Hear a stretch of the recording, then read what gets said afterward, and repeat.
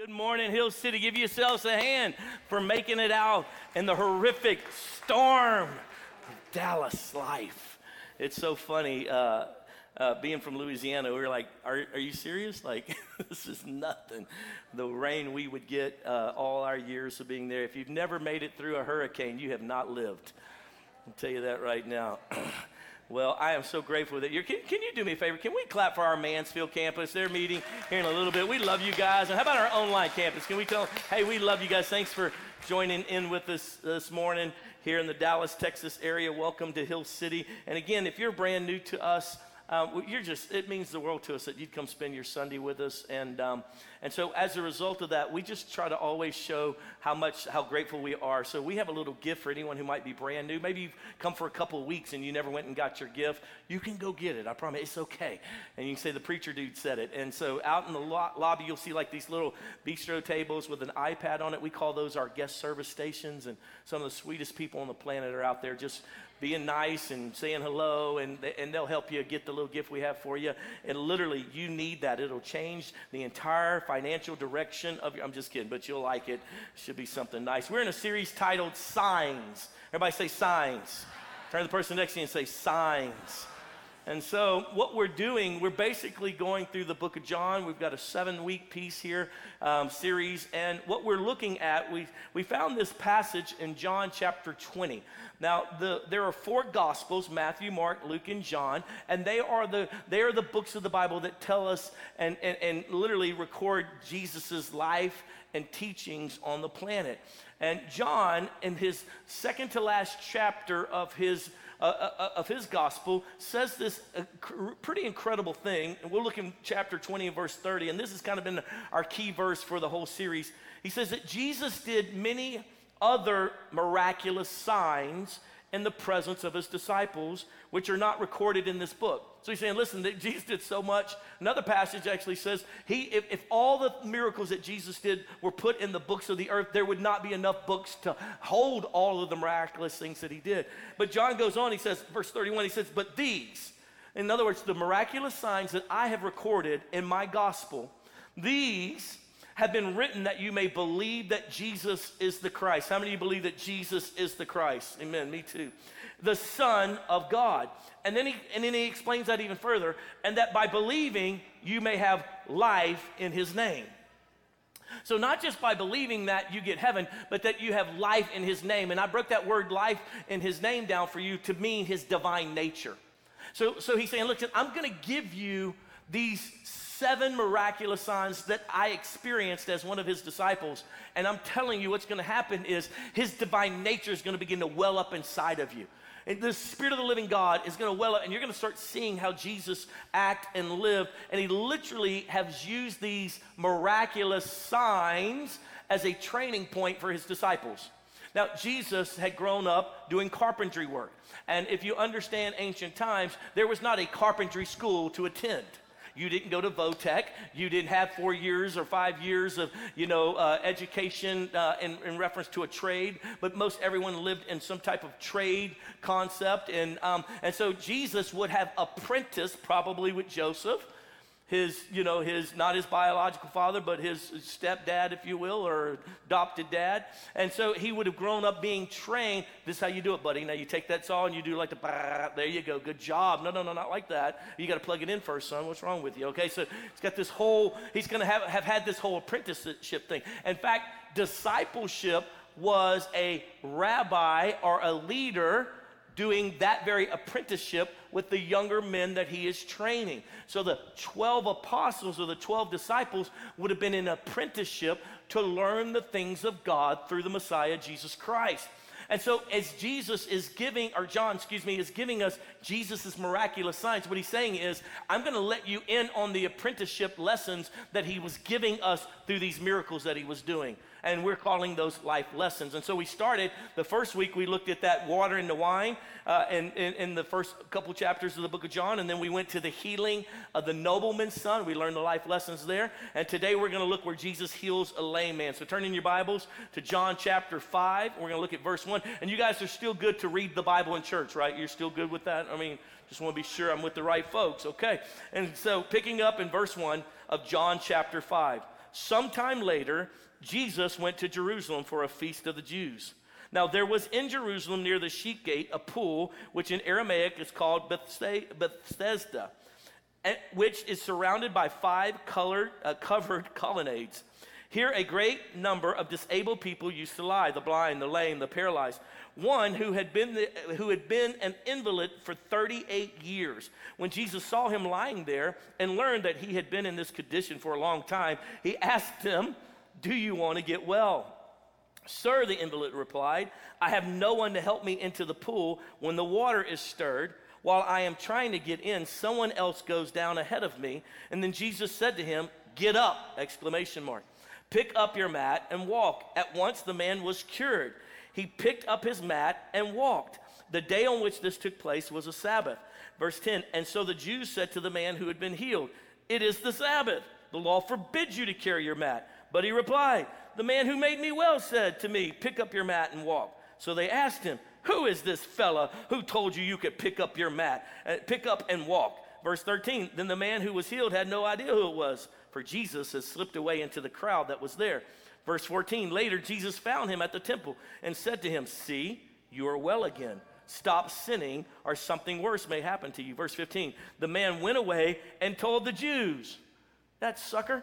He went and told the Jews that it was Jesus who had made him well. Verse 16, so because Jesus was doing these signs on the Sabbath, the Jews persecuted him. Look at verse 17.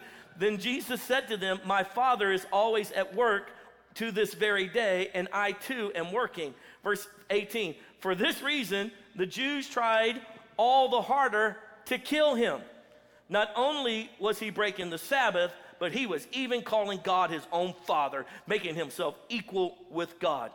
Unbelievable, miraculous sign. Now, as we jump into it, let me give you a little bit of, I always like to give you a little bit of context, culture, ancient way of thinking. We don't really think like some of the ways that they would have thought in ancient times. Think about how your grandma or your great-grandmother cooked versus how you cook. Think about how your family used to do things some 50, 70 years ago, and now how you do it with your family. So things change. And so I always want to bring you into kind of the context of what's being said here. So let's back up in verse 1. It says, sometime later. So let's talk about the time frame. John brings out this statement, sometime later. And what he's talking about is that the time has now passed between these other two miraculous signs that had been done. Some time has passed, and he's indicating that there's this chronological sequence. And we saw at the first one, he says, this is the first miraculous sign with the water and the wine. And then the noblewoman's son, he said, this is the second miraculous sign. Although he had done many miracles in between those first and second one, he called these special miraculous signs. And so he's saying this again. He's pointing out chronologically, this is really the third. Some time had really passed before he did one of these miraculous sign moments where he had some type of apprenticeship training for us to receive in the process of it. And the miracle, the first two miracles, if you'll think about them, the miraculous signs, they really revealed his glory. This is the first moment that the supernatural work of Jesus created conflict, and Jesus knew that that was going to happen. And so this is the third great miraculous sign that John records, and knowing that it's going to create conflict, knowing that it's going to cause a problem. And the reason that is because they're at the Sabbath. They're on a Jewish feast, if you will. And where are they at? They're actually in Jerusalem. Now, Jesus has spent most of his miraculous times in Galilee. In fact, the other Gospels don't record Jesus' miraculous signs and wonders outside of Galilee, only recording for the most part within the miracles that he did in the Galilean region.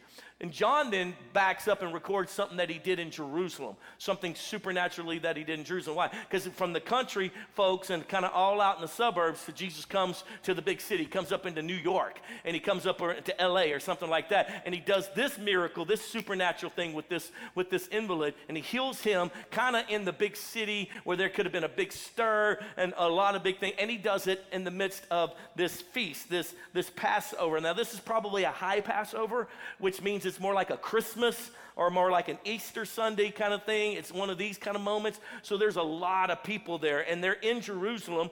And again, why Jerusalem? Because in this moment, they have come from all over. And then he does this miracle along the pool of Bethsaida, excuse me. There you go, Bethsaida. And he does it at this pool, and which is an interesting place in and of itself, because these are these little pools. They're kind of like shallow swimming pools.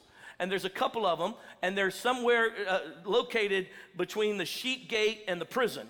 And they are the spot that people who came, they would come in town, they would go to the temple, but before they would go in the temple and have whatever engagements there, they would go do some ceremonial cleansing. They'll get in these little pools and they'll wash as a sign of washing their sins, repenting of their sins. And so along these pools, what happened was the people, think about a big city, think about your homeless crowd in a big city versus out in the country or out in the suburbs. And so this has become a gathering spot for people who are lame, as John told us, who are blind, who are paralyzed. And he gives kind of a list of 2 or 3 types of people who would have been hanging around these pools. Why? Because they're in a big city, and people are coming in for these moments to engage with God. And so now their hearts are tender because, come on, baby, we're going to go to Jerusalem. We're going to load up everything. It's going to be a couple day journey. We're going to go, and we're going to worship our God, and we're going to leave our town. We're going to pack up. We're going to pack up the mules, the camels, whatever, and we're going to start heading towards Jerusalem because we're going, on Medjugorje. We're going on the quest. We're going on this time to engage with God. And so they show up there to engage with God, and as they get to the place where they need to go do their ceremonial cleansing, all of the poor people, the hurting people are there. Their hearts are tender. They're on the quest to go engage with God. And so they're more apt to give alms to the poor, to help out folks, to be kind to people because they're not in work mode. They're in let's go to church more. You know how guilty you feel whenever you see somebody hurting on Sunday, after church or something. You're like, oh, babe, we got to give them $1 or something. They stand there with the little sign. On Monday, you're like, dude, get to work like the rest of us. What are you doing? Right? And so that's kind of the attitude of what's happening here. And so they're all like, alms for the poor, I can't move my legs. Oh, please, could you help a little poor brother right now? And so, like, dude, I'm trying to wash. Baby, give him some money. And so that's kind of what's transpiring here. So it's a big deal, and there's thousands of people. I mean, the city explodes in population, kind of like, when Oklahoma and Texas plays over in the Cotton Bowl. They make a lot of money. Dallas makes a lot of money on those games because people come in from all over. And so this is kind of what's happening here. People come from all over to worship God on the Sabbath for this particular feast, if you will. And Jesus shows up at it, which is super cool. And I think about how cool this is that Jesus goes to that area, and there are all of these hurting people, and he picks out the guy. Everybody say the guy. The guy. The man, I'll call him. And the Bible calls him, John calls him an invalid. Now, everyone probably has your own concept of what an invalid is. You maybe think that's a lame person. You may think that's a person who's got some kind of, sickness, disease or something, or a special needs person. The bottom line is it's just that word is used to mean, especially here in Scripture, that they're in such dire physical situation that they cannot be successful in life. So whatever the disease is, whatever the harm is, whatever the dysfunction in their body is, they cannot function in life. They're an invalid, if you will. And the Bible says that this particular man, has been like this for 38 years. 38 years. And so just by way, think about antiquity. Think about being sick, and how long the lifespan for people before modern medicine, and how quickly, pneumonia would kill if you got pneumonia or things like that. And so the fact that this man's had this situation or this disease or maybe he's paralyzed, whatever it may be, he's been like this for 38 years.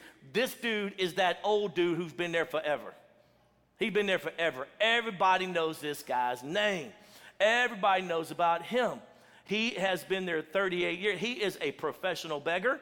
He is a professional, sickly person. He's a professional homeless person. He's a pro at this thing. And this guy's got to be slick and sly because he's made it for 38 years when others have already fallen off the wagon, died off, or whatever it may be. He's been hanging out, knowing to get to this pool somehow. And then Jesus comes to this man. And again, as we read in the passage, this guy, obviously, John points out to him that he's done something sinful that's put him in this situation. John kind of implies this when Jesus says to him at that second encounter with him where Jesus says, now listen, stop your sinning, or something worse even than what's happened to you before is going to happen again. And of course, Jesus is talking about heaven and hell, and he's talking about righteousness in God, but he's also calling this guy out on his sinful nature. And so Jesus, backing up, Jesus goes to this man and he asks him the question. Everybody say the question. And the question he asks him is, would you like to get well? Doesn't that seem ludicrous to you? Hey, buddy. Yes. Would you like to get well? Like, duh. Are you serious? Like, why would you ask me that? Jesus has to ask us that because many times our sickness becomes our identity. And it becomes our value. And it becomes what we call ourselves. And it becomes how we live our lives in our brokenness. And it becomes such our identity that we need someone to say, do you really want this as your identity? Do you really want to be healed? Do you really want to be cured? And Jesus looks him in the eye and he says, would you like to get well? I think he asked him this question because he needs to reveal the man's heart to himself.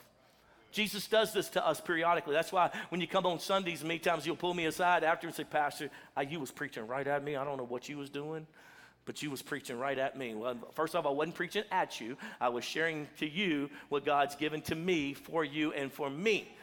And so that's God calling you out on those things through those pieces. And many times someone will say, man, that was so good what you said about da-da-da. I was like, I don't think I said that.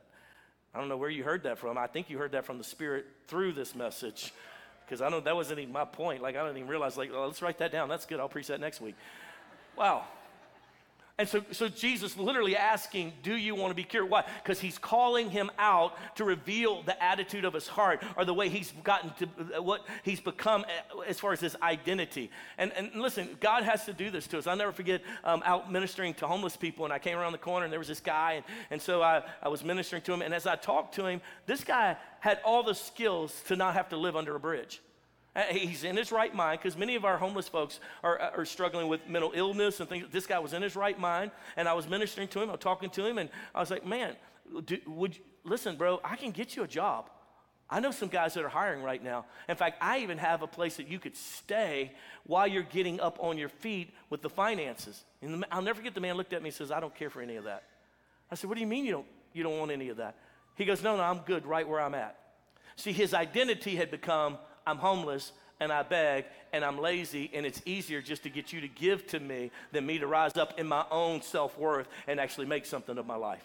And Jesus is calling this guy out on that, and he's saying, look, do you want to be made well? And I just need you to understand, God always sees the helplessness of what you have taken on as a disease. And he always sees what you can be if you'll just let him cure you of that. But you and I have to reach out and say, I want it.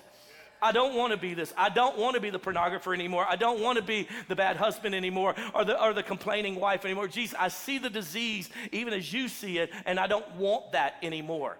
And friend, I would say most of you feel that way, or you'd never step foot in church. Come on, somebody. And then he gives him a command. He looks at him. He goes, okay. He says, then stand up, pick up your sleeping mat, and walk.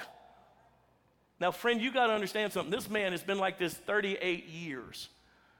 And this is the big festival. And he knows that the cultural norm is that you don't walk around with your mat on the Sabbath. That has become, you don't talk bad about transgenderism. You don't say anything about these things in culture, because you're going to get canceled. And so he was like, you want me to do what? Jesus didn't ask him, hey, would you like to stand up and take your mat maybe? Maybe, bro. He didn't try to even entice him. Like, bro, I'm just telling you, if you take up your mat right now, guess what happened? You'll be healed.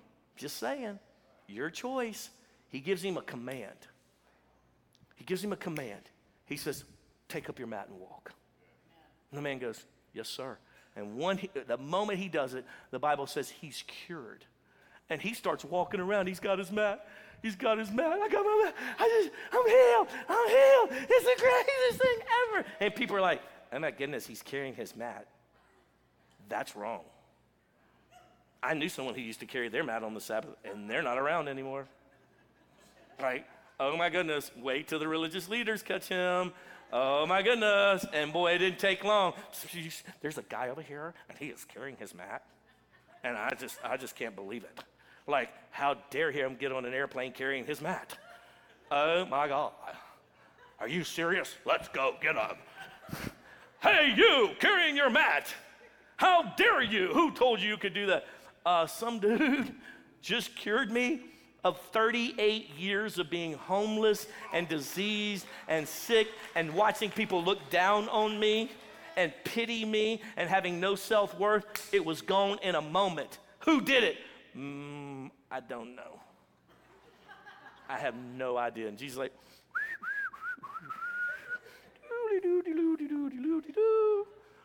Jesus is so cool, because I'd have been like, it was me, the King of Glory. And all your little fake cultural religious stuff. That's what I'd have done. And that's why I'm not God.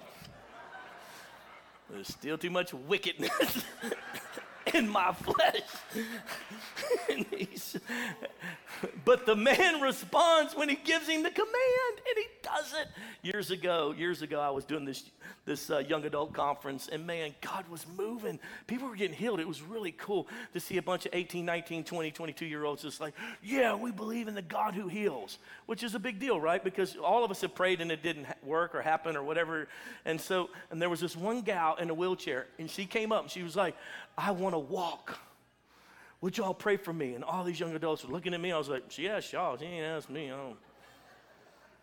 I got to go meet with the pastors in the green room because I'm important. And they were like, yeah. And they started praying for her. And then one of them said, are you ready to jump up out of this wheelchair and walk? And she's like, yes. And they grab her, and her little legs start getting a little stronger. But she can't walk yet. And so they go, what do you think's happening? She goes, I'm about 20% better. I'm like, yeah, and I hear them in there yelling and screaming. I'm praying with them a little bit, but I'm going out and letting them have it.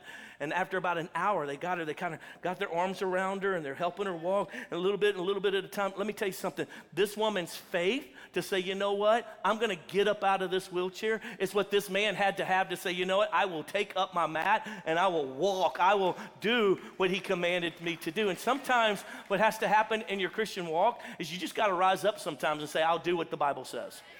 I'll just do it. Even if I don't like it, even if it gets me canceled, even if people just judge me for it and think I'm being holier than thou. Sometimes you just need to obey what Jesus said to do and let the chips fall where they fall. Are you with me? Say yes.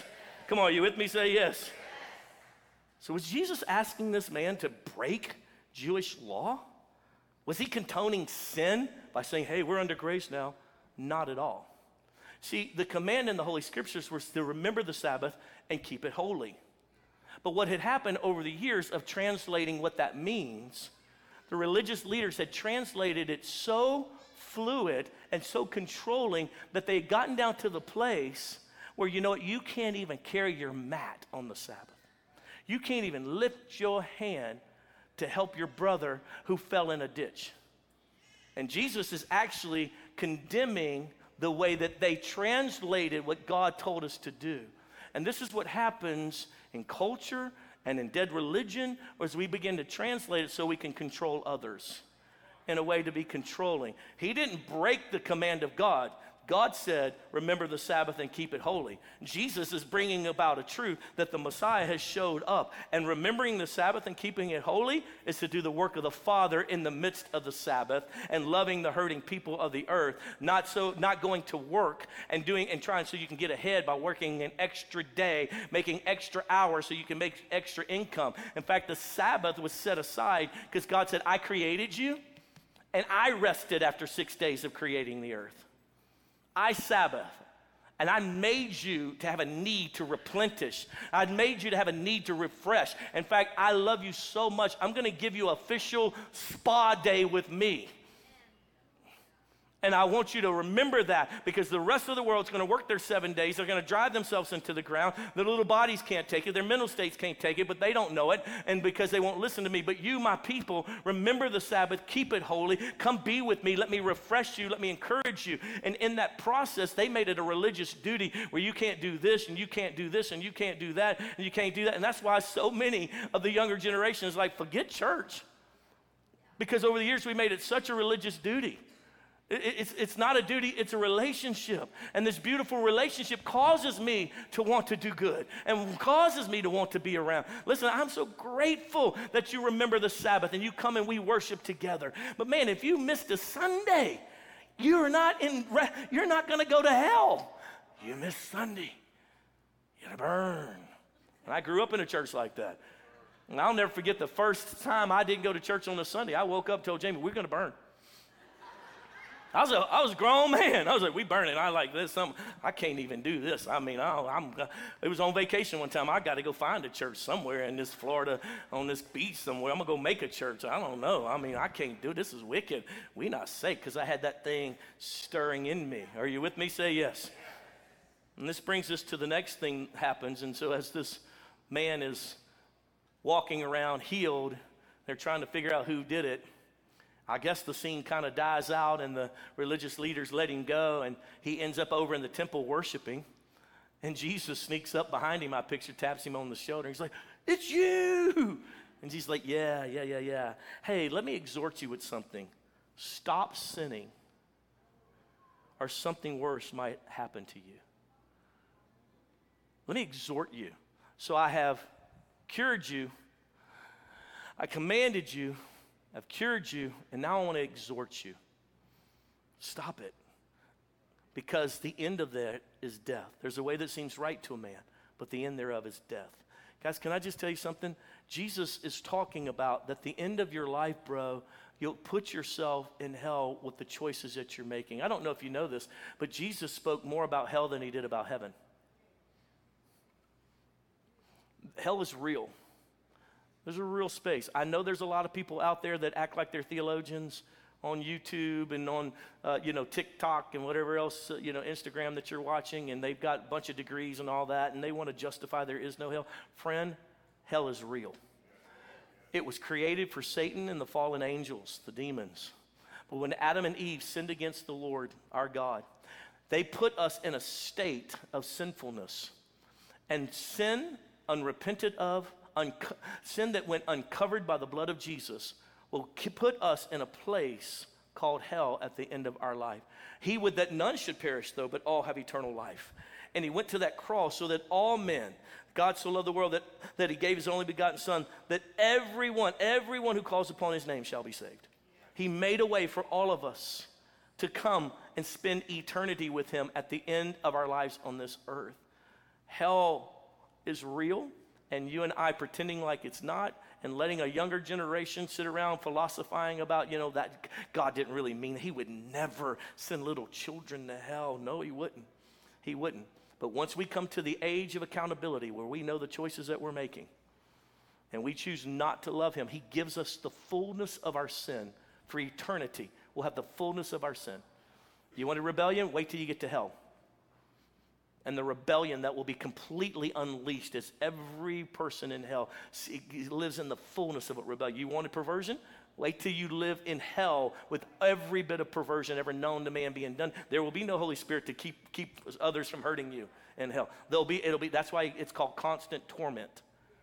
Right? Are you tracking with me? God loves you so much that he made a way of escape for what Adam and Eve created when they sinned against him. Are you tracking with me? Say yes. And so Jesus looks at him and says, son, stop sinning, or something worse might come upon you. That being said, I want to give you what I see as a few of the life lessons. So Jesus, now his disciples are standing there watching all of this. They're there. When he backs up in the crowd, they kind of back up in the crowd. What are we doing now? Let's go over here and get some water. Okay, we're going to go over here and get some water. What about that dude you just healed? People are asking who did it. Yes, okay, let's go. Oh, okay. Like, you don't want them to know it was you? So I don't post right now? You want me to not post? Like, are we putting this on the website? What are we doing? You're like, come on, let's go do this. Oh, okay, cool. Dude, that was a trip. So why did you command him to get up? Why didn't you just like throw your hands on him or something like that? Why did you, like, it doesn't even say you touched him. I always thought you had to put your hands on them for them to get a healing. And you just spoke it. In fact, you didn't even, you told him what to do, and when he did it, something supernatural happened. Yeah, there's a lot of things I want to teach you about this. And he starts interning them. And I want you to learn from some of this apprenticeship. So we're calling them life lessons. Here's the first life lesson from this, and that is, number one, God's mercy and grace are limitless. He is the God of second chances. Somebody say amen. Because let me tell you something. This guy even says, now this whole stirring of the pool of the water, I love that scholars, especially non-spirit-filled scholars, will argue about what that was. That maybe there was rain, there was water coming out of the temple, and it had some special quantity, or maybe they had tapped into an underground spring that had, more pure and more higher salt content, or had some type of healing agency. It was in ancient times, it probably had high levels of, dysentery because of what they ate and because they didn't have clean water all the time. Love all of that. But at the end of the day, the only way we can read the passage, and whether it be true or not, we have to take it for what is said, and that is an angel would stir that water periodically, and anyone who got in that water while it was being stirred would get healed. If nothing else, it's at least what this man believed was happening. In 38 years, he insinuates that he's tried to get in there, but look what he says. He says, but I have no friend to help me in. How much of a are you that not one friend will help you after you've been there 38 years? He's that guy. He's Uncle Boo. He's that dude that nobody like, oh, Uncle Boo's here, man. That dude is grumpy, dear God. Can't stand that dude. Oh, man, he's so mean to everybody. I know. He's that guy. We all have that guy. I mean, you've met that guy at Walmart in the parking lot. Like, dude, this is how you get stabbed, dude. All right, like, you're going to end up all over YouTube, bro. Why are you acting like this, right? That guy, or in the female version, the Karens. I mean, he's that. He's got not one friend. No one will help him in. But Jesus shows up and says, that's the guy everybody hates, huh? And not only that, but you got to understand, theologically, in this time frame, the concept for the Jews is that if you were sick and you had done something, if you were sick or you had disease, then you had done some type of sin that caused God to judge you.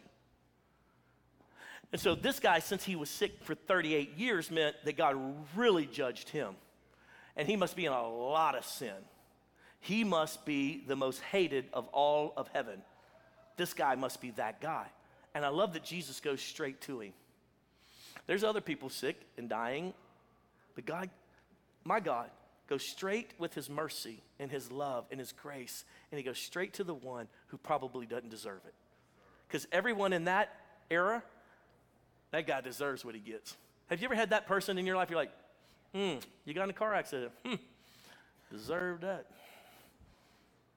We all think there are those who deserve what they get. But what I love about the God that I serve is that his grace and mercy is limitless. And he doesn't give us what we deserve. He gives us what his love cries out for, and that is unacceptable grace and mercy poured out upon me, a sinner. And aren't you grateful that you haven't gotten what you deserve? Aren't you grateful for grace and mercy? I know I am. I lean on that grace every day and say, Lord, I know that I've not been that person I needed to be, but your mercy and grace has been extended to me, and you call me a son, even though I've acted like an enemy. Your grace and your mercy. Do you not think that Jesus, knowing all things, knows that this guy's about to sell him out? He heals him, and the man goes and rats him out. It's a critical moment. Who told you could do this? Because you got to understand, dishonoring the Sabbath, the lightest sentence that they were going to give you is that they were going to beat you. They were going to cane you, if you will. That was the lightest sentence you were going to get. And so the fact that this man didn't get beat is simply because he didn't do it, someone did it to him.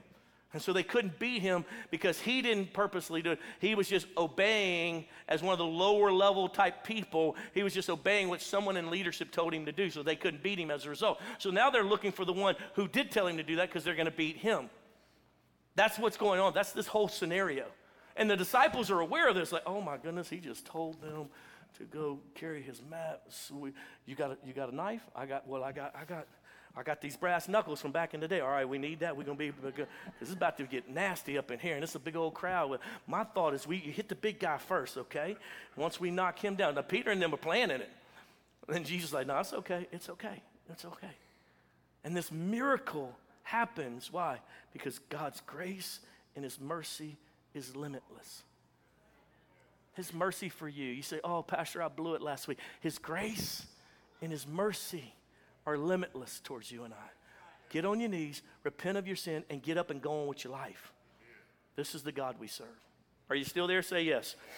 And that had to be a big deal for the disciples. They're like, dude, he just poured out grace on a guy who doesn't deserve it. Like, wow. Okay. All right, that's how we're doing this thing. That's the life lesson. Here's the second life lesson, and that is God has made provision for everything we need, but it's our responsibility to receive it. He's made provision. Everything we need. Anything you need. He says, the word of God says, I've never seen the righteous forsaken, nor his seed begging for bread. Jesus said in the book of Matthew, he said, seek first the kingdom and his righteousness. Everything else will be taken care of. He's having a discussion with them about, listen, why do you worry about what you're going to eat, what you're going to drink, how you're going to be clothed, your houses and homes and cars and internet? No, why are you worried about all that? He says, seek first the kingdom. I'll take care of the other stuff for you. What I love about the God that I serve is he doesn't give me all my wants, he meets all my needs. And this is the breakdown that has to happen between a narcissistic generation and a generation completely surrendered to Jesus. That Jesus is not going to give you everything your little bitty eye wants. Lord, I need that Maybach. Lord, I got to have it. It's the only way I'm going to be able to make sales in my business is if I drive a car that outshines everybody else. He said, I'll take care of your needs. So you may end up in a Honda Accord and still outselling everybody else. Are you with me? He will meet your needs according to his glorious riches in heaven. He'll take care of you and me. If you and I will just simply learn how to commit ourselves to the Lord, whatever you want, and then we can receive from him everything we need, but it's our responsibility to receive it. So that's why I ask him, do you want to be cured? Are you willing to receive what I have for you? But to receive what I have for you is going to take you trusting me, not trusting you. And I'm going to do it in a way that you don't necessarily want it to be done because I'm going to put you in jeopardy here in a second. But do you want to be cured? Do you want to be healed? Are you prepared for what's about to happen? Which brings me to the third life lesson, and that is Jesus' commands are more important than the cultural norms. Jesus' commands are more important than the cultural norms. I love every man and woman. I'm telling you, I believe that everyone is redeemable. But friend, you've got to stand up for what he said and stand with him. So whether I like it or not, it's what the word of God says. Whether I even understand it all, I'll never forget when he told me and he brought me through the scriptures to submit to those in authority. And then he said, and all authority has been set up by God himself. Like, no, you didn't set up that dude. That dude's wicked. That governor is wicked. I came from a state where the governors were wicked. I was like, no, but his word says, surrender yourself, submit yourself to the governing authorities and respect them and pray for them. And so you may not like our president, but you may not have voted for him, but the Lord tells you to pray for those in leadership over you. And so, well, I don't want to do that. I want to do something else. Well, that's your problem. That's your problem. Jesus' commands are more important than the cultural norms. And you can get yourself in a certain little group of people, and they've got a little culture, and this little group over here has a culture. Yeah, but what does the Word of God say? What did Jesus say? And let's just follow his commands. And that place is a place of safety, and that's what Christians are. We're those who follow Jesus, little Christ.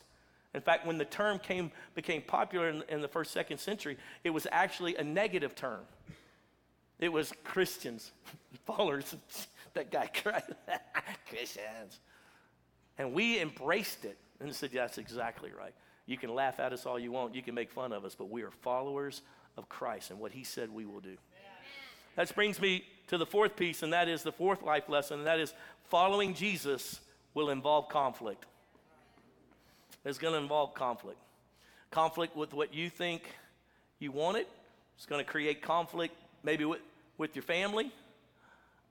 It's amazing how quickly people, when your life changes and you start following Jesus and you start becoming literally moral and goodness begins to exude from you, how people who have walked away from God, people who refuse to come to God, how judgmental and critical they'll become of you and begin to create conflict in your life.